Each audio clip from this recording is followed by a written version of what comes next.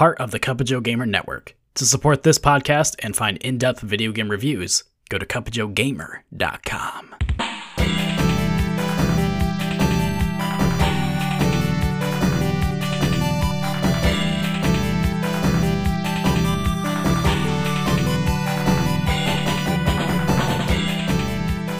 VGM Underground Session 3.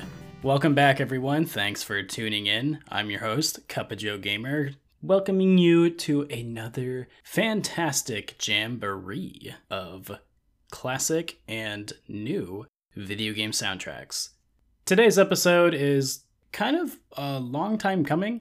I had recorded it twice now, and both times didn't go so hot. The second time went well, but I made the mistake of recording on the wrong microphone. So, to put in an almost an hour of recording into a podcast, only to have to delete it all, is kind of really upsetting. But here we are. We're trying once again, and third time is the charm, as they say. But it just so happens that third time's the charm literally goes with tonight's topic. So let's try to transition all that positivity from the last time I tried recording this into this, as we talk about one of my favorite topics and one that is surprisingly trending currently at the time of this recording. I'm talking about Klonoa.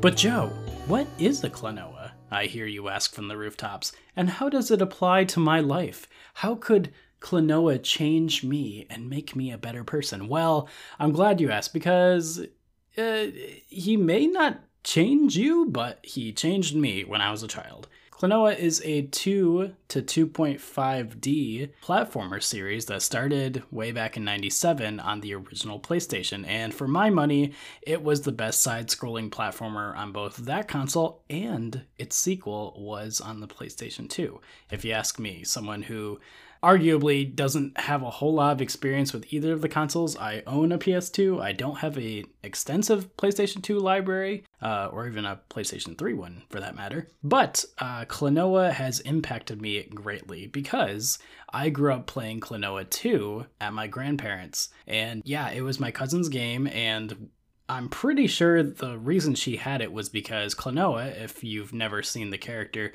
looks a lot like a Sonic the Hedgehog character.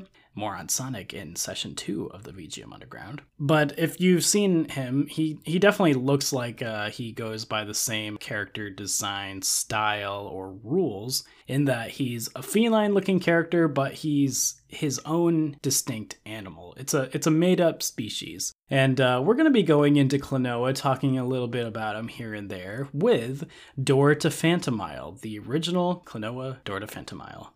Released in 1997 with the director Hideo Yoshizawa, who is also known for the Mr. Driller series. He's done both Klonoa 1 and 2. He did the original Ninja Gaiden trilogy on the NES, which I am a pretty decent fan of. I really need to go back to those games and see how they hold up, but I do remember playing the original quite a lot.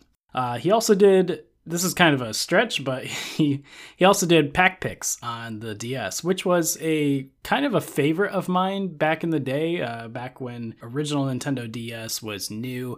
My brother owned Pac Pix, and I remember loving that game a lot. It had a lot of charm to it, but we're not going to be talking about Pac Pix today. Composers for Klonoa Door to Phantomile are Eriko Imura, Kota Takahashi, Junko Ozawa, Tetsukazu Nakanishi, Takaki Horigome, Hiromi Shibano, Hiroshi Okubo, and Tomoko Tasuta, with the sound creative director being Kanako Kakino.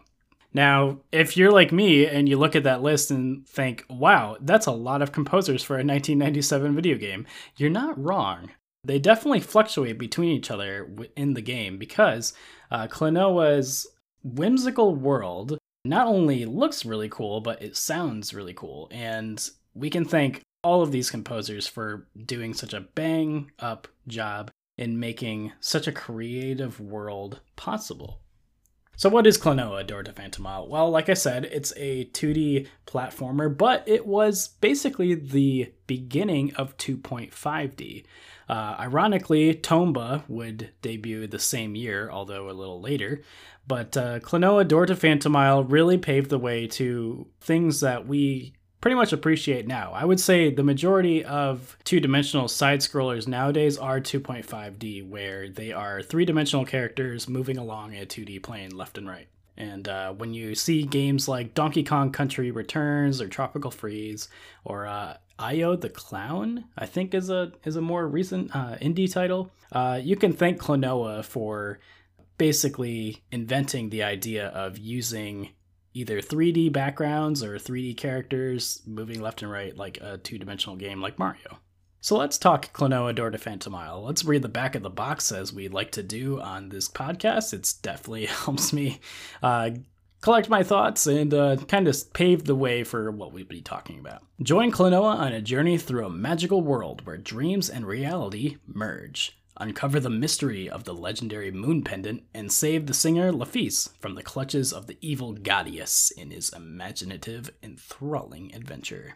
Yeah, Klonoa, while I don't have a whole lot of experience with the original game, Door to Phantom Isle, the majority of my experience with the series stems from the second game, which was not only the first I played, but it still basically is my favorite. And there's only two or three games in the series I haven't checked out yet. One of which was only recently fan translated, so I definitely want to check that out. The other being on the Wonder Swan, Japan only as well. So I definitely need a emulator to just go ahead and test that out, because I'm sure it's a good game. But yeah, so Klonoa Door to Phantom Isle features a huge cast of composers to accompany Klonoa on his journey to save a land. Now, to talk about Klonoa as a character, he's, as I said, he's kind of like a feline-looking character, but he's got like these long, puffy, like cotton candy cloud ears, which are really cool, and they're definitely like the iconic look for the character.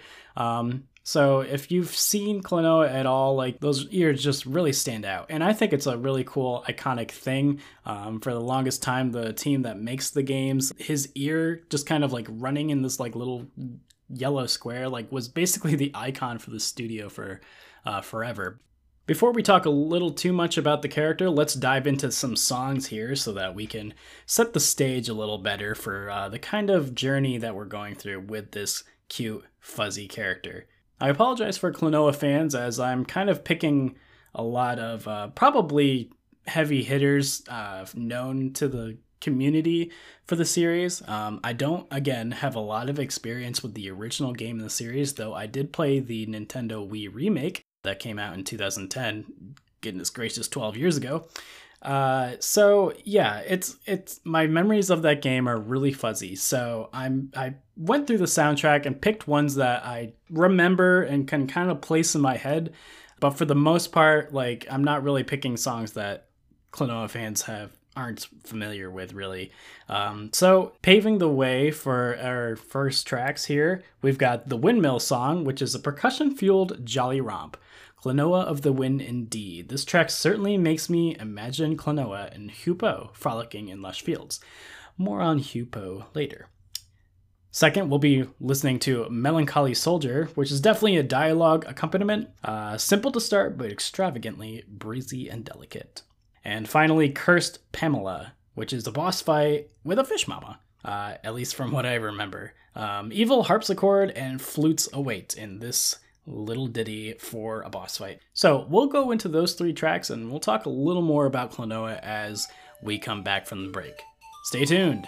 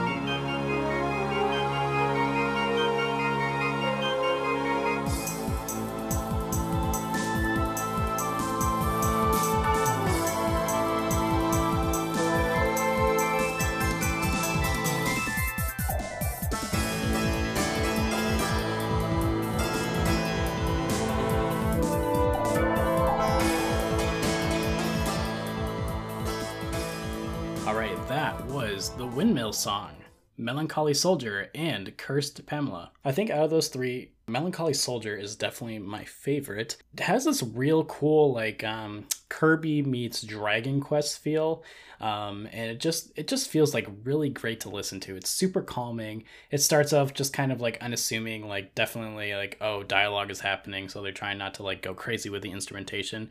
But then like the back half of the song is just really, really pleasant. I cannot say enough about how amazing the composers were and the instrumentation used was for this PlayStation 1 game. And this was definitely in a time where PlayStation was going really hard in getting great soundtracks on there now that they had so much space on these, can you believe it, games on CDs?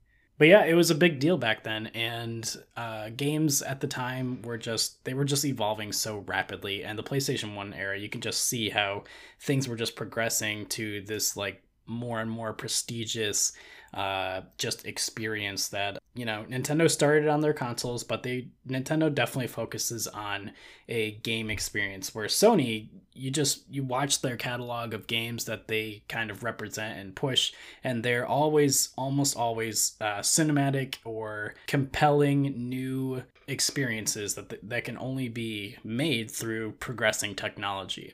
So what set Klonoa apart besides all those elements? And I gotta say, Klonoa is still unique in that his gameplay of puzzle platforming is something I've still never seen in any other series.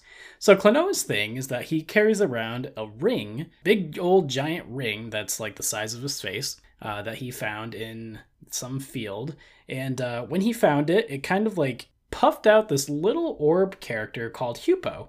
And Hupo is Klonoa's best friend. He's his companion, and he follows him wherever he goes because he's tied to the ring that Klonoa carries. Now, Klonoa's big thing gameplay-wise is that using the ring, he can shoot a wind bullet at enemies. And this wind bullet, once it makes contact with any of the numerous cute little characters that wander around the world in Klonoa, once it hits them, it inflates them, and Klonoa then can carry it above his head and throw it at other enemies and break blocks and stuff, or he can use it to do a double jump with. And obviously the big elements of puzzling with the series is how do you get from point A to point B with using the enemies that they throw at you. And one of the cool things about Klonoa is that, generally speaking, just about every enemy does something different that you do with it. Now, just about everything, it follows the same like throw or double jump rule, but other enemies just have different elemental properties. Like there's these little boom boo things which are like monkey bombs, where if you pick them up and throw them, like they'll detonate after a certain amount of time. There's moos, which are like they're basically the Goomba of the series, where they just kind of wander around. They don't really do anything other than just like, they're just there. And they're kind of unassuming, but they'll obviously hurt you if you run into them, as it goes with platform rules. There's flying moos, there's moos with swords and shields. I implore you to look up the moo design in Klonoa. It's just a freaking crazy cute character that like I wish was an animal living in my home. I would absolutely love to have a moo just walking around and living with me. I've got my cat, I've got my moo, and we'll slide in the cat Goomba from Super Mario 3D World in there too. Like, why not? They're all cute, they're adorable. I want them in my house. I will never leave. Moving on. So that's Klonoa's big thing, is the wind bullet mechanic, and it's really unique. I've never seen any other game that like really focuses on character or enemies being objects that you can use as much as Klonoa does. Because the puzzles that you're solving are more or less just in your way to get from point A to point B. These are long, extended levels that you are constantly running into obstacles to pass, and you're trying to figure out how to get from left to right, or just in caverns and castles, how to get in and out of areas. Is basically the big thing with Klonoa, and I love it so much. It's a gameplay style that I really need more games just like that. And it's fortunate that they are releasing, or have released actually at the time of this recording, a remake of the first two games bundled together in Klonoa Fantasy Reverie series. So if you're like me and you're you like Klonoa or you're curious about Klonoa, you can download a free demo on just about every modern console out there. It's on Nintendo Switch, PS4, PS5, the Xbox series of consoles. Yeah, it's available out there. So if you want to play a demo, just to get a feel for how Klonoa plays, I really implore you because, and this is really the big staking point in why I'm doing this episode, Klonoa is a criminally underrated and underappreciated series. It is tried multiple times to get off the ground and just be a series that is well known, and it needs your help. Please buy this game or at least play the demo to see if it's something that you'd like, because I guarantee you, if you're interested and you've listened this far, you're probably at least willing to try it. So please, I implore you, download the demo, play the first level of each game, Klonoa 1 and 2. They're there. Just give it a try, because if it doesn't like capture you, that's fine, but this series just needs your help. It needs to grow so much, and the music is so amazing, and the character art and the character stories are they're just so unique. I cannot express how much I love this series enough. It really makes me want to explore the games that I haven't played yet, so maybe one of these days I'll tackle them. But moving on, as I said before, I'm not too familiar with the first Klonoa game, so these next 3 tracks will be the last I'll play from Klonoa Door to Phantomile. I'm really looking forward to replaying these games as I wait for my physical copy of the game to come overseas so I can finally play it, even though at this point, I'm almost 3 weeks later than everybody else, so hopefully I'll be able to experience it soon. But these next 3 tracks I've picked are Grandpa's Chair, which is either a level map screen or a cutscene with Klonoa's grandpa. I can't really picture Klonoa's grandpa very well. I don't remember like a long cutscene with him. He's definitely in it, but definitely not a prominent character if I remember correctly. I've labeled this song as a gentle sleeper hit. Next, we got Forelock Twist, which has forest drums and echoes to drive this fun track, giving a real sense of tribal exploration. Which is it's pretty much your typical thick wooded area level. I remember something about these little characters that didn't speak a whole lot of proper language, whatever the made-up language Klonoa and Hupo speak. He just kind of speaks broken English for us readers, but there's several of these little guys that you're helping out as they help you traverse the forest and fix these little conveyor belts and stuff that will get you from point A to point B. It's a really, really cool song. And thirdly, we've got Joker's Move, which is one of the big bads pursuing Klonoa and Hupo. Lots of tunneling synth patterns drive this one, which really gives me a Sayonara Wild Hearts feeling, which if you've heard of that game or know anything about it, I kind of covered it on the beta version of this podcast a couple of years ago, which is it's almost like clubby pop album music, but it's just very synth wavy and makes you feel like you're just traveling at light speed. So we'll be back after those 3 tracks. That's Grandpa's Chair, Forelock Twist, and Joker's Move. And we'll be back.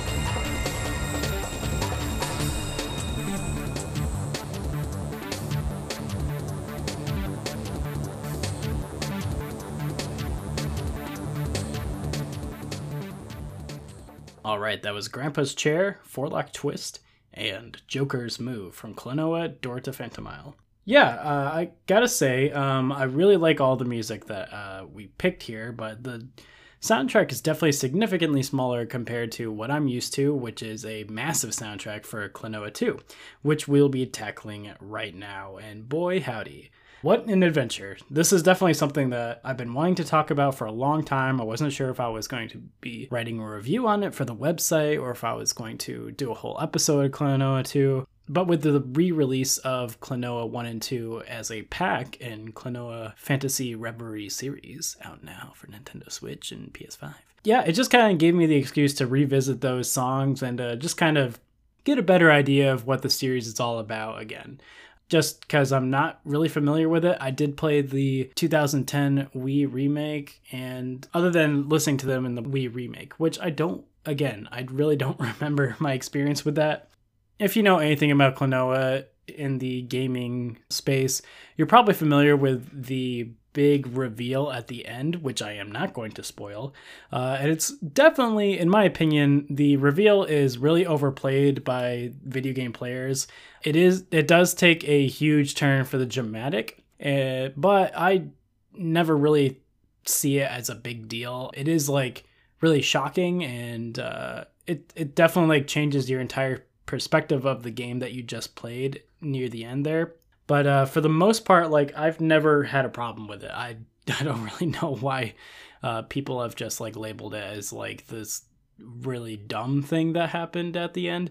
I don't know. I accept it. I think it's kind of cool. It's definitely something that you wouldn't see from these kind of games. And I don't know. I definitely embrace unique qualities in games when it comes to series that play similarly than others. I definitely have an itch for something different when it comes to my gaming experiences. So now we dive into a topic that I am much more passionate about, and that is Klonoa 2, Lunatea's Veil. Released in 2001 with new composers, but the same director. Composing this time around is Kanako Kakino, returning again, Eriko Imura, Katsuro Tajima, Asuka Sakai, Kota Takahashi, and Go Shina. And so a couple years later, 5 years in fact, Klonoa definitely goes through a redesign. Originally, he kind of had this like small cat eye face thing where he's got like big yellow eyes and like thin, sharp pupils. But I definitely really prefer the redesign that was done for him in Klonoa 2 and would basically represent his look from here onwards. And so they aged him up a bit. He's not this like little dog thing with a weird red collar. I just never cared for that design. Now he's got a cool blue shirt and a backwards hat that's got Pac-Man on it. And he just looks much more breezier to go with the whole Kaze no Clona, which means basically Klonoa of the Wind in Japanese. But that kind of thing of the wind is kind of lost transitioning here to the sequel. I don't really quite know why they keep that name, because Klonoa more or less has gone by the Dream Traveler in the series, which it's not really heavily explained. I kind of wish they would go into more detail on what exactly it means to be a dream traveler. But kicking things off in Klonoa 2, Klonoa just kind of like, we see him like drifting in and out of worlds and alternate dimensions really. And I think that's what we're supposed to believe the dream traveler does, is that while he sleeps, he travels to different dimensions and worlds that kind of is calling to him or needs his help.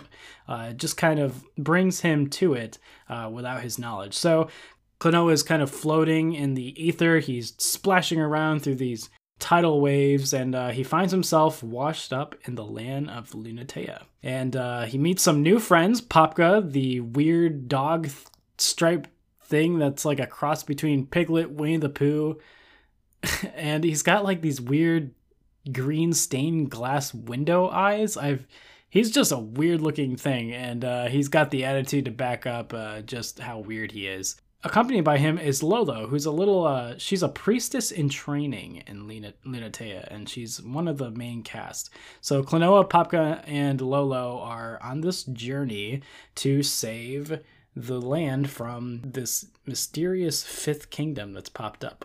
Let's read the back of the box here. A hero's work is never done. Klonoa, our long-eared pal, has stumbled on another incredible adventure. The mystical realm of Lunatea and its kingdoms are in danger of losing their peaceful balance by the sounding of a dark, magical bell from a forgotten land. Join Klonoa and a new cast of friends in this daring quest to save Lunatea and help unveil the mysteries of this enchanted world.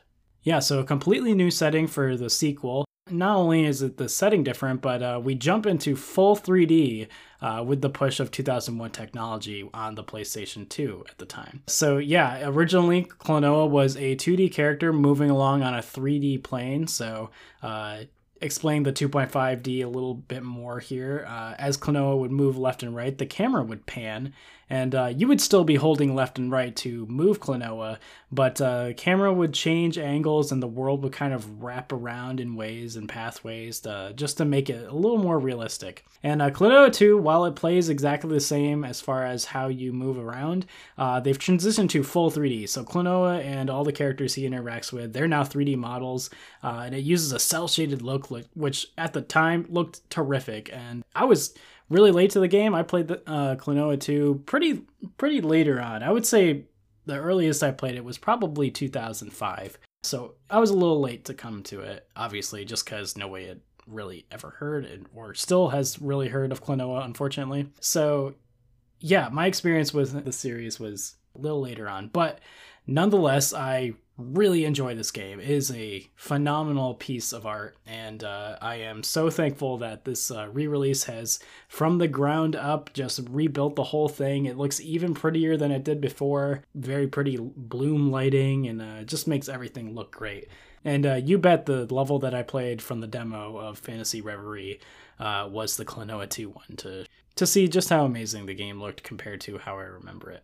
All right, so let's jump into some tracks here to accompany the setting. As Klonoa washes up ashore, we are granted to Seaway, which is an undeniably amazing first level song. Like the Sea of Tears that accompanies it, this track makes one heck of a splash. Second is Going to Lunatea, which is often referred to as the theme of Klonoa 2. This track is boisterous and adventure-driven, a climax to a terrific opening stage. And if I remember correctly, this song starts playing as Klonoa is like shot out of a cannon and lands on this like golden bird so that he can ride it to the final location of the level. It's just really cool. And at the time, games were definitely driving heavily towards more cinematic experiences, so cutscenes and all that were like really important to the team back then. So yeah, just like seeing Klonoa like fly across this splashing, dark, stormy seaside space and land on this bird and just like fly along the path, it's just really, really cool at the time. Thirdly is Lolo's theme, which is a relaxing theme for the priestess in training herself. This track brings back all the memories I have from childhood, spending summer days outside pretending and inside collecting all those pesky gems to unlock artwork for the game, which was definitely it was definitely for experts. You had to get all the gems in one go every single time for the stages to unlock the artwork, and it was a challenge, but you better believe I spent the time to get them all. So anyway, we'll go into those three tracks and be back.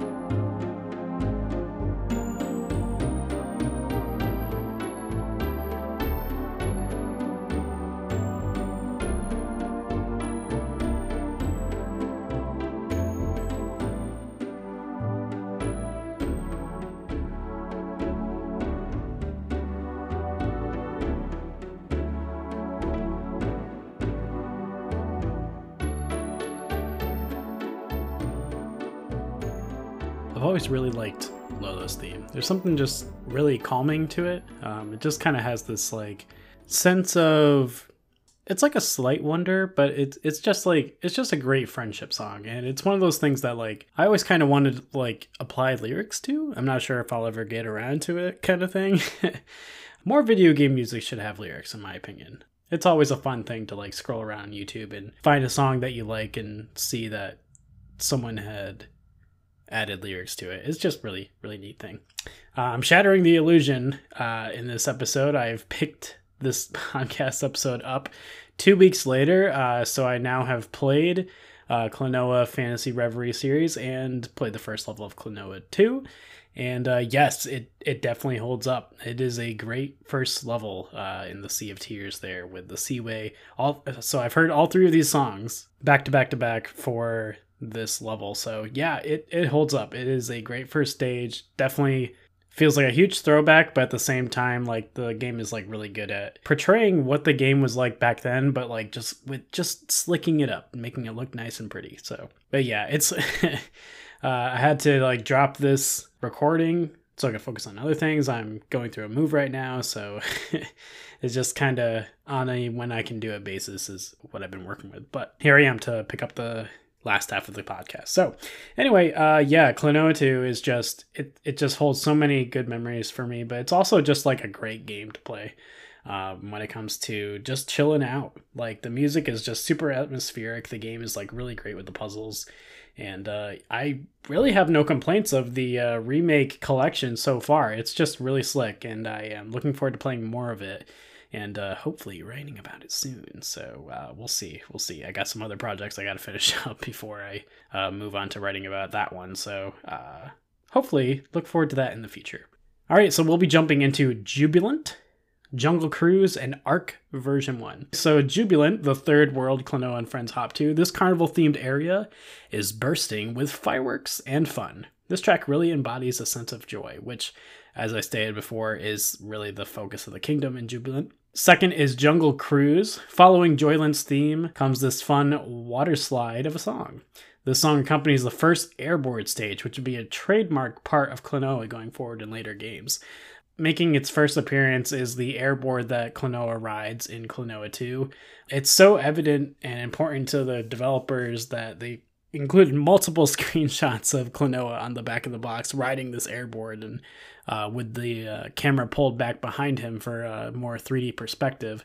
And yeah, it is a little funny that they like really leaned hard on it, because they probably just knew that like they couldn't market it at the time to people as a 2D platformer, because that's not what people were wanting back in the day. People wanted to be taken seriously. They only play good looking 3D games that are on the edge of a...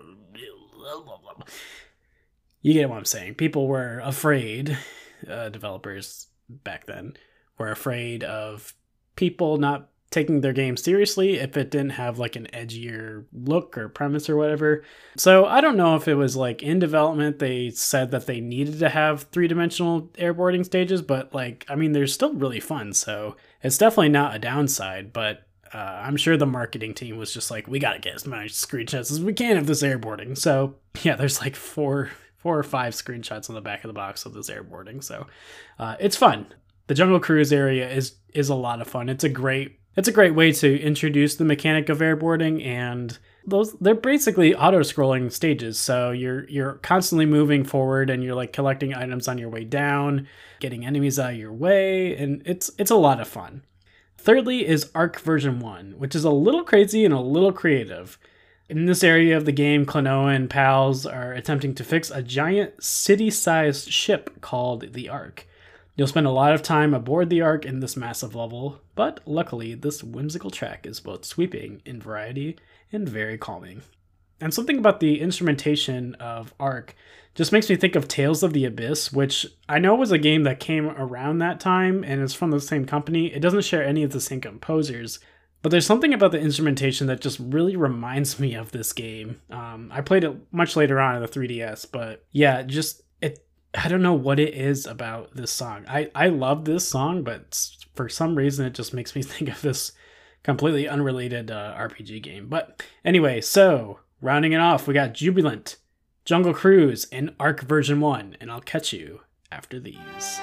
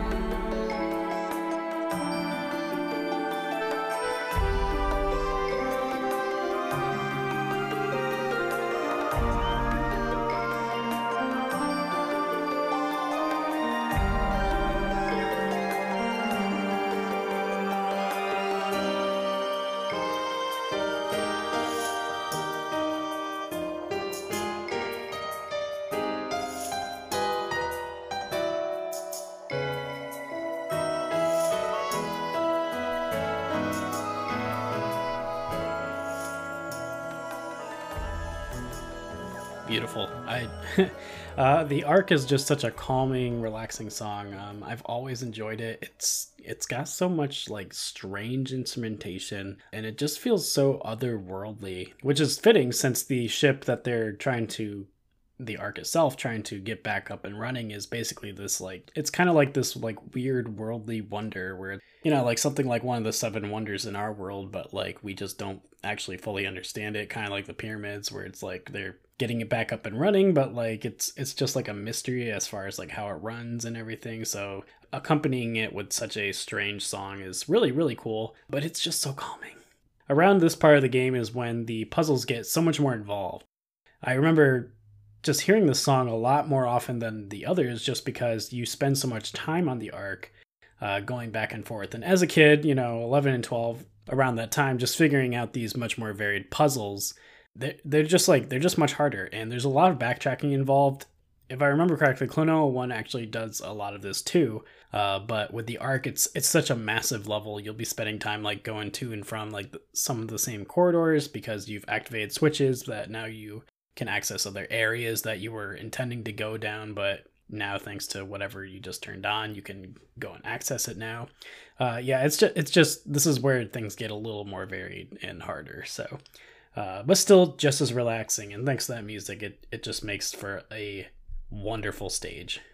Klonoa 2 does this thing where there's so much like amazing greenery and plants growing on machines and stuff. Like it's just the sense of place in Klonoa 2 is just mesmerizing. Every area that you visit in this game just has such a you could just tell it like has a history behind like every little area. Every room that Klonoa walks into, you can just feel like it's brimming with life.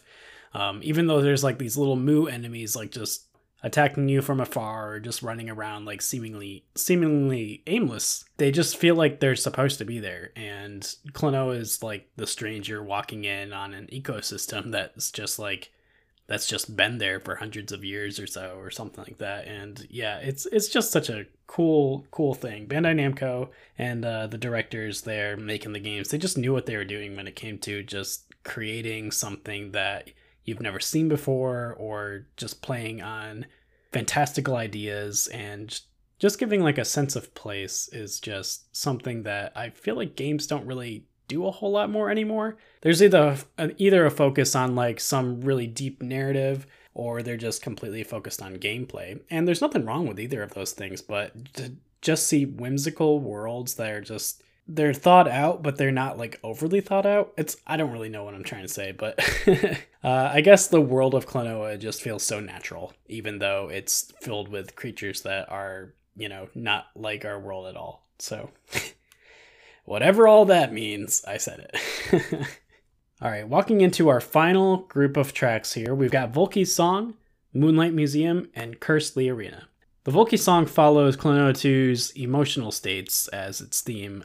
Volk represents hatred with a bombastic and jazzy theme, accompanying two adjacent cities forever at war at each other. Klonoa must avoid flaming buildings, giant robots, and obvious cannon fire. I remember this being like one of my least favorite stages, not because of like how hard it is to play or anything, but like it's just like since the theme of the world is like war, it's just kind of a bit of a bummer because you're walking around these like jumping between these two cities that are like just fighting all the time, shooting bombs through windows and stuff, and like it gets really crazy. And especially once you hit like the part 2 of the game, which basically makes you go through some of the worlds that you've already visited, but like a lot of things have changed. If I remember correctly, like Volk is just like even more on fire the second time around. I could be like completely wrong and like remembering differently. Like maybe you don't go back to Volk, but there's something about Volk. It's just a little bit of a downer, but the music is really good and bombastic. Moonlight Museum, however, is one of my favorite video game tracks of all time. Many hours were spent traversing this wondrous course full of false mirrors, winding perspectives, stairways that lead to all manner of dimensions, and more. Playing Moonlight Museum is still a one-of-a-kind experience. I really would love to talk about my Moonlight Museum, but like with the game not being very popular and with the re-release like kind of like gaining some tread in the gaming community, I'm not going to spoil it, but it's a sight to behold. I've never seen anything in a game like the Moonlight Museum stage. It's got like a Nights into Dreams whimsy to it. So there's like a lot of like abstract like art and stuff, but like I'm not gonna spoil it for you. I'm just gonna let the music do the talking. And as weird of a track as it is, hopefully it kind of gives you an idea of like what to expect. Probably listening to it, you're gonna be like, I have no actual context for what could possibly be the theme of that stage. So yeah, it's fun. It's amazing. Please play Klonoa 2 just to at least get to Moonlight Museum. It is such a cool area. And lastly, we've got Cursed Leorina, an unbelievably amazing boss theme. Leorina is a female pirate who's been attempting all manner of sabotage on Klonoa's quest. She reemerges as a giant and corrupted monstrosity. This song is nothing short of incredible, so much so that I cannot believe this isn't the end boss theme. This is pretty close to the end, but I mean, this has got to be like one of the most amazing boss fight songs I've ever heard. It is incredibly epic, and maybe it's misplaced. Like maybe it has no business being in this game about like cuddly characters like with really cute designs, and like there's some heavy theming in it, but like once you get to this part of the game, it's like, oh my gosh, like this almost has like a Castlevania vibe to it, like a final boss fight with Dracula or something going on. Like it's an incredible track, and I feel like probably it's, if with more people playing this game and it getting out there more in the gaming zeitgeist, I would imagine that people are going to be like flipping out hearing this song for the first time, because it is amazing, and it's probably like, I dare say it's really like most likely very overlooked, and it really, really deserves to be much more popular because it is an incredible song. And this is coming from somebody who's not really into boss themes that much. They usually kind of like are so intense that I wouldn't want to listen to it, but there's just something incredible about this song. Okay, so Volky's song, Moonlight Museum, and Cursed Leorina, and we'll be back.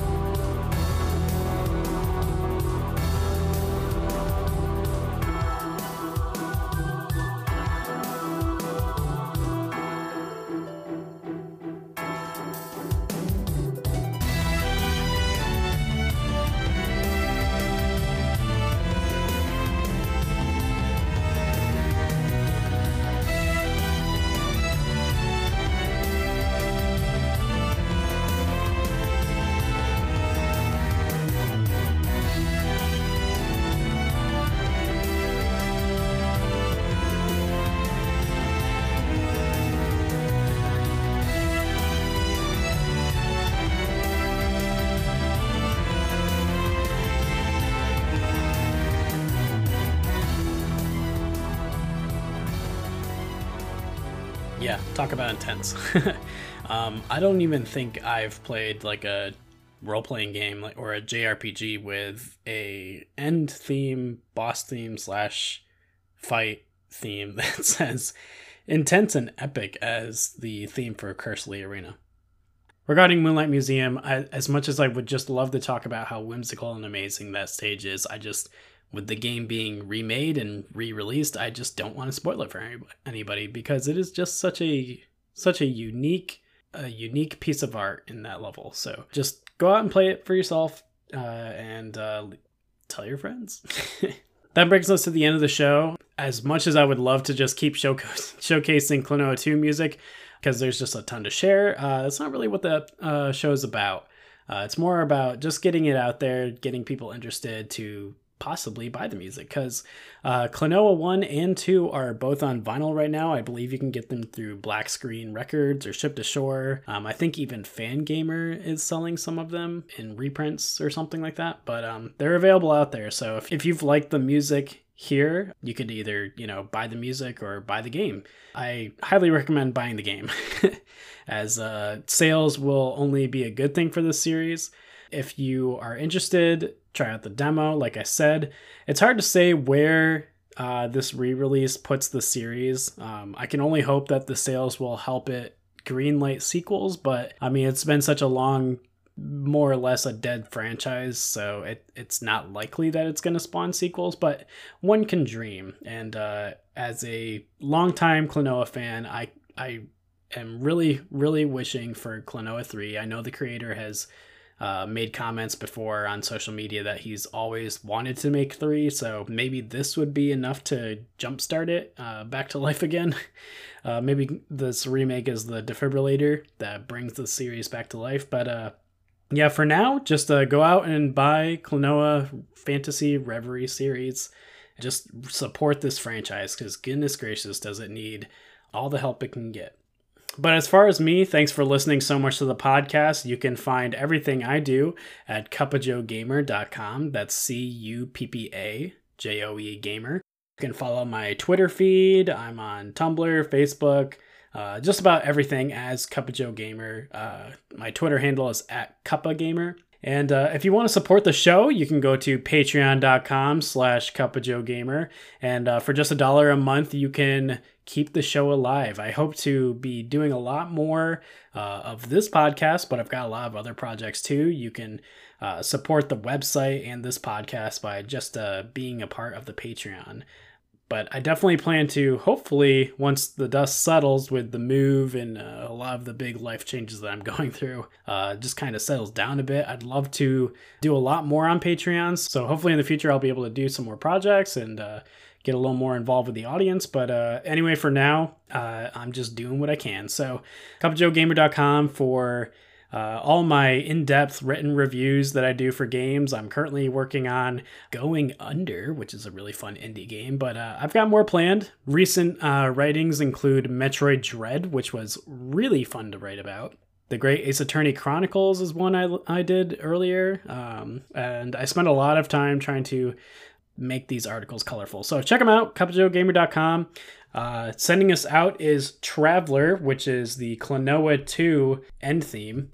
Following another bittersweet ending for Klonoa, this end credits theme is wholly original and terrifically happy. Small bongos, violins, fun piano, and Klonoa's iconic flute approximations bring us to the end of this fantastic chapter in the Dream Traveler's story. Will we ever see a Klonoa 3? Only time can tell. For now, I'll see you guys in another vision. There's more Klonoa to talk about, as I'll do spin-off games and the portable sequels on Game Boy Advance. But for now, taking us out is Traveler from Klonoa 2. Thanks for listening, good night, and good luck.